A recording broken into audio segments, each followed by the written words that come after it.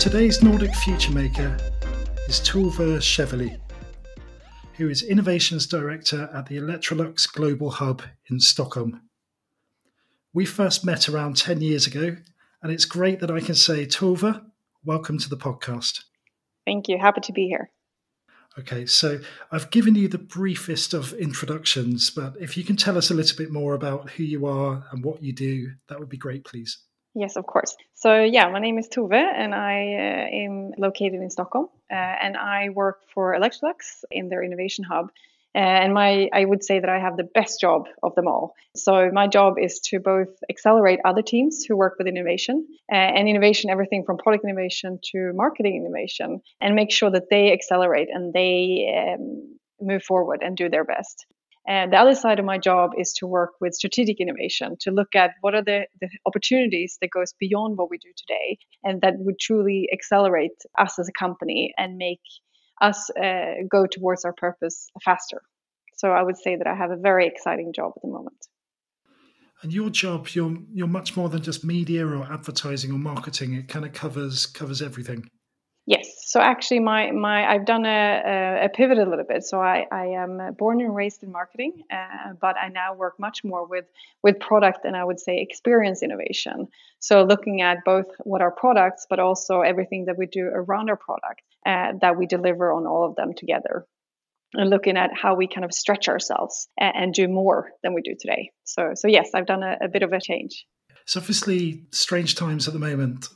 And I saw you writing about how to keep innovating at this time, the whole thing around hacking the crisis. So can you talk us through the 4 key points that you've been talking about in that area? Yeah, of course. So I think a lot of things that we talk about internally and also with friends outside the company, a crisis is not only a negative thing. A crisis is also a way for you as a company or as a team or as a person to really evaluate what you do. And if this is truly making you a better company or making you a better team. And it doesn't have to be hard. It is a lot of work to find new ideas and find new innovations. But there are some key steps that you can go through to make sure that you work towards the best possible solutions and that you work towards innovation and finding new solutions to new problems. Because that is really what's happening at the moment, is that all the things that we were planning for just a couple of weeks or months ago is not valid anymore. And the world looks vastly different than it did just then. So we need to reevaluate, where is the world going and who do we want to be in that? So we developed some key steps that we shared recently on kind of what you can do to move in the right direction. So I think the first thing that you need to do, obviously, is to kind of set your focus. So you need to understand, who do you want to be? Who are you? What's your core mission and purpose, obviously? And then look at the world around you. What is the context that you live in and operate in? And how is that changing in this crisis? And truly define, what is your focus? What are the key challenges that you need to solve? And you need to take this time to kind of get that clarity. So it's only when you know the key challenges that you want to solve and for whom that you can find the right solutions. It's very easy to jump to finding the right solutions and finding a solution very quickly. But first, find that focus for yourselves. So when you have that focus, the second one is to capture your solutions. And that's really kind of being open and not focusing in on a few solutions first, but really try to keep an open mind and make sure that you capture as many solutions as possible first. And do that with a diverse team of people. It's very easy also to work with the same type of people. But make sure that you have a lot of different ones that you work with. That's when you find the right ideas. So when you have all these ideas, the third thing you need to do is then, of course, to prioritize, like which ones should we focus on? And that's really the first time you are allowed to park ideas or actually kill them off. So, look at your board, ask your fellow innovators and see kind of what are the themes you have. And here is when you can cluster them into different innovations. Is this a new marketing activity? Is this a new solution? Is this a new business model or is it a new process? So try to find those different kind of options or themes that you have within your ideation. And then you start to kind of select which ones are the most important. And here you need to answer some key questions, I think. that we sometimes forget. It's important to look at the ideas you have and say, okay, what are our capabilities? What's our core capabilities? And does it really solve the problem that we said that we're going to solve? Does it do it long term or does it do it short term? And it's important to stop and really ask these questions and make sure that you pick the ideas to move forward with that truly does this. And I think this is also something that a lot of the key stakeholders and executives jump, and that they want to find a solution quickly, and they go with a gut feeling. So make sure that you pick a couple of ideas that you believe are the ones that you want to move ahead with. And then you move to the most critical ones, which is actually to test your idea. The ideas that you have then are still just assumptions. You need to test them. You need to make sure that this is something that your consumer actually wants, rather than something that you assume. So here, take a few tests and make sure that you test them and validate them before you move on. So this idea of get clarity on what you're trying to do, then get lots and lots of different ideas and solutions, prioritize them, and then get a small group that you can actually go and test and try and validate to see if there's anything there. Yes, exactly. The other thing that comes through, especially at the moment where we're all working virtually, is there are new tools that we can use for this. So we've played with this a bit. You've been using Miro, is that right? Yes, we love Miro. And for those who don't know what Miro is, this is a kind of digital Post-it notes. Yes, so actually we've been using a couple of tools before this, but I think what happened now when everyone sits remote is that we actually figure out that this can make us even more creative. This can make us more free to think. And it kind of makes us step away from our normal kind of hierarchies and kind of our titles, and we're allowed to think freely. And what Miro does is an online collaboration. So in this most simple term, it's an endless whiteboard that lets you ideate together but far away. So I think it's a great tool, and if you haven't used it, I strongly recommend it. So that's one of the new tools that we're all kind of getting to grips with the current kind of ways of working. I also saw there was something which I thought was a really cool way of doing things when you were talking about getting solutions and kind of exploring ideas. You spoke of a mechanic you use called yes and. Yes. So I think here, this is something that I work with all people, but very often with executives, is to make sure that we allow everyone to come with their ideas and make sure that everyone has a floor to speak from. And we use a very simple mechanics they call yes and. So every time anyone has an idea, you are never allowed to say no, but you're only allowed to build. And a very easy way to kind of nudge your behavior towards that is that every sentence you say needs to start with yes and. And that way you can start to build on everything, and you see a much more positive atmosphere in the room, and you get a lot more ideas than you thought you would. I think that's a much nicer way of saying there are no stupid ideas. So as soon as you say there are no stupid ideas, yes. people think there are stupid ideas, whereas the yes and is kind of that positive reinforcement. Yes. Okay. And I've seen a lot of the things you talk about, or you seem to have a real passion for, is this idea of sustainability and better living. So is that something that's kind of your guiding star with a lot of what you're working towards at the moment? Yeah, and I think it's even more important now when we go through this crisis. I think the starting ground for what I do is that I'm very, very purpose driven, that I need to have I feel a great sense of urge to have something that goes deeper than to sell more appliances or drive revenue or find a new business model that would increase stakeholder value. I think it's very, very important to have a bigger meaning with what you do, and that you want to do something for the community that you live in, or the employees and colleagues that you have, that you work with. And that's core for me. And that's kind of the reason why I go to the job that I have, is that I'm allowed to have that. And we have within Electrolux a very core mission and purpose. That's much, much more than letters written on the wall. It's something that we truly believe in. So yes, I think it's super important that you have. And I think that will come across even more in this crisis. And you had something where you were working quite closely with a new kind of startup called Karma. Yes. So I didn't know anything about that until I moved to Sweden and saw people thinking about this idea of food wastage and all of those sort of things. So what was involved in Karma, and what were you kind of doing with it? Mm. Yes, so Karma is a Swedish startup that help restaurants, supermarkets sell surplus food that they would otherwise throw away. So one of the key things that I work with is to look at how we can make more sustainable and healthy eating more of a preferred choice than anything else. And of course, food waste and eliminating food waste in every way we can is part of that. We also know that this is not something that we can solve on our own. We're part of a bigger system, and we need to think about it as a system. So who can we collaborate with to make this happen?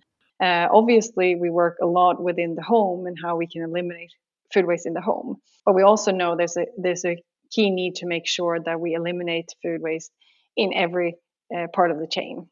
So one of the things that we do obviously is to look at what are the startups, what are the established companies that we can work with to make this happen. And I met Karma, I think it's 2 years, almost to the day ago. And I think we found a very core mission that we wanted to solve together. They had a need of a solution that we could offer. So I think Karma and Electrolux together is a great example where you use your different strengths and your different superpowers as a company, and when you put them together, you can create something new and something amazing. So Karma and Electrolux together is a great partnership that I value a lot. And this is almost following that idea of, and again, I don't know if this is a direct quote from you or something that I've read somewhere, but changing our diets won't save the world, but we won't have a chance of saving the world unless we change our diets. Yes, I think if we talk about the food system, and we live in a world. If we think about beyond the Corona crisis that we have, the way we eat and produce food today is not working, and it's a huge part of the climate crisis that we are in at the moment. And we must solve this food system. Otherwise, we were never going to be able to solve the climate crisis. And I think that's one of the key things that we look at is how we can be able to change and help people to change the way they eat and what they cook, not only how they cook, obviously, but what they cook in their appliances. So yes, it's a huge part of what we do. So all of this builds up this idea of brands having a higher purpose or being more purpose driven. And I think the other way of thinking of that is around experience. So brand experience and customer experience and all that sort of thing. So your job before Electrolux, when you were working in innovation with Adidas, was kind of thinking of that way as well, around experience and how you make customers feel. Yeah, and working for Adidas was a great learning platform, and I'm very very appreciative of the time that I got with Adidas to learn how they work with brand experiences and how they connect that with product innovation. Because I think that's a core need and something that you have to think about when you work with innovation. It's the whole experience that matters. It's not about if you've had the best products with the best features and the best technical solutions solving the problems that you're solving. And it's not either only about the brand experience and kind of the, as you said, the logo or the copy or the videos that you produce. It's all of this together. And I think that's the key to make innovation work, is to make sure that you look at this holistically. And I think Adidas was a great platform for me to learn that and learn how you work integrated with product and marketing and service, and how you make sure that you provide something that is holistic for the customer. And I guess that applies to your own role in that sort of situation as well. How do you get your ideas heard, and how do you be more grounded and connected to the day-to-day work? Absolutely. In everything you do. It is that you have to, I think in every job you have, but especially if you work with innovation and trying to find breakthrough solutions, is that you do have to always look at the holistic horizon. You can find an idea to a fantastic solution, but it might not be the right timing. It might not be right for your brand. So you have to think about all these things that connect to each other all the time. Otherwise, there's a big risk that your idea will fail. So what was your kind of key tip for people for how to get their voice heard? I think stubbornness is always good, but I think be mindful of other people. If you work in a bigger company, there's a lot of different things going on at the same time. So if you want to make your voice heard, be aware of different things that are happening and how you can find the right moment. Because if we connect to marketing, if you want your voice to be heard externally, it's about timing. It's about making sure that you choose the right channel, that you talk in the right tone of voice. And that applies the same internally. If you want to make your voice heard, is to make sure that you time it correctly. You make sure that you speak to the right stakeholders in a way that they can relate to.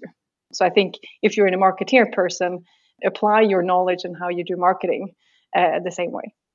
Okay, and that's one of the things that intrigues me is you say all of that and you've got all this amazing stuff that you've done, but at the same point you describe yourself as an introvert, and you talk about just having a period of where you were you didn't want to do public speaking and you had a fear of speaking in public. So you've got over that now and you kind of look to help others. Are there kind of any tips you can give to people, any kind of advice on how perhaps they could go about conquering that fear themselves? Yeah, it's interesting. A lot of people ask me this question today and look at me with a big question mark when I say I'm an introvert. And when I say that, it's really that I get my energy and I, recharge by being by myself very much. And looking back, I was a very shy child, and I kind of were a lot on my own when I was little. So yes, it took me a lot of practice to get to where I am today.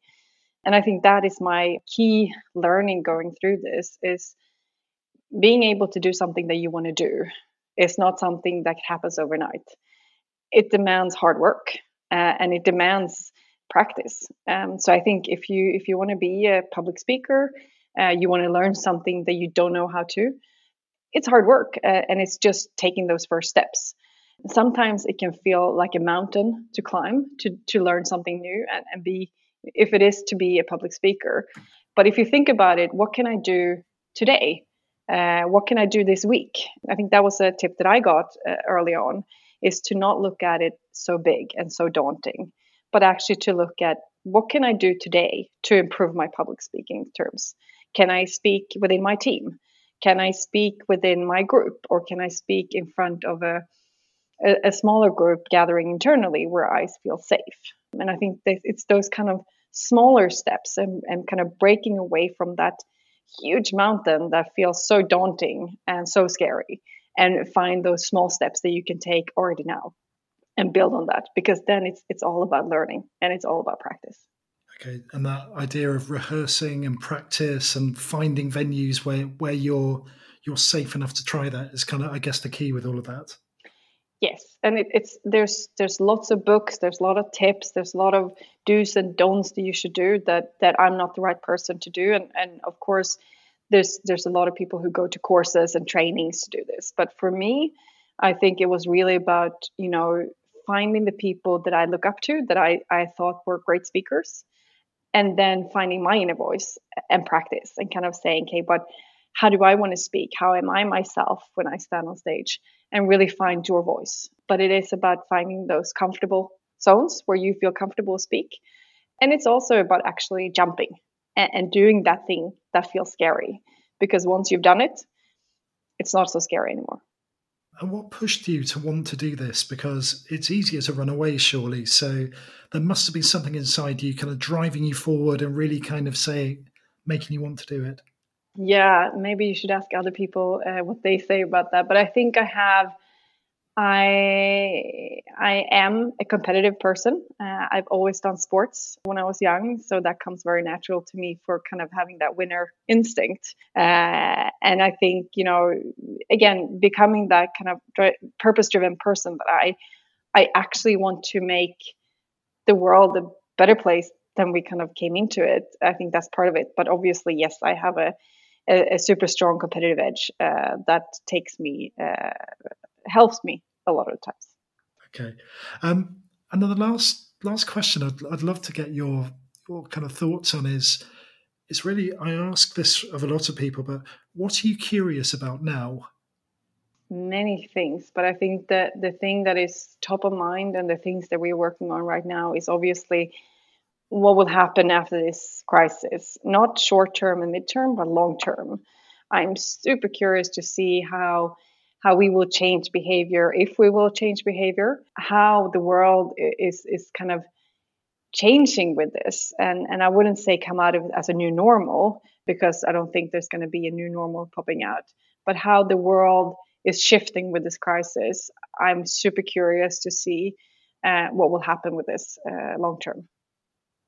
Okay, so it's kind of obviously there are bad things happening, and don't really want to think about anything like that too deeply here, but from a working point of view, how do approaches and processes and routines and all of those sort of things change? What do we keep with us out of this, and what do we go back to from there before, and how do they all work together? Yeah, and I think, looking at as a private person, what are the changes that we're doing right now that will come out of this better? For example, we all work from home at the moment. In a positive way, could that help a lot of people to have a better work-life balance, to realize the way maybe a lot of people have been working too much or not healthy? Can we come out of this and realizing that we better need to take care of each other, and we need to find a more kind of a society and community where we care for each other, and we make sure that we take care of the people who are less fortunate, and we can come out of this a different society than we walked into it. Which I think is a great way to kind of end and finish up. So I really appreciate your time. I really appreciate hearing your story and how you think about the world and how you think about things that you do. So thank you very much, Tove. I really appreciate it. Thank you. It was a pleasure joining you. And for everyone else, I think Tove is another great example of a Nordic future maker.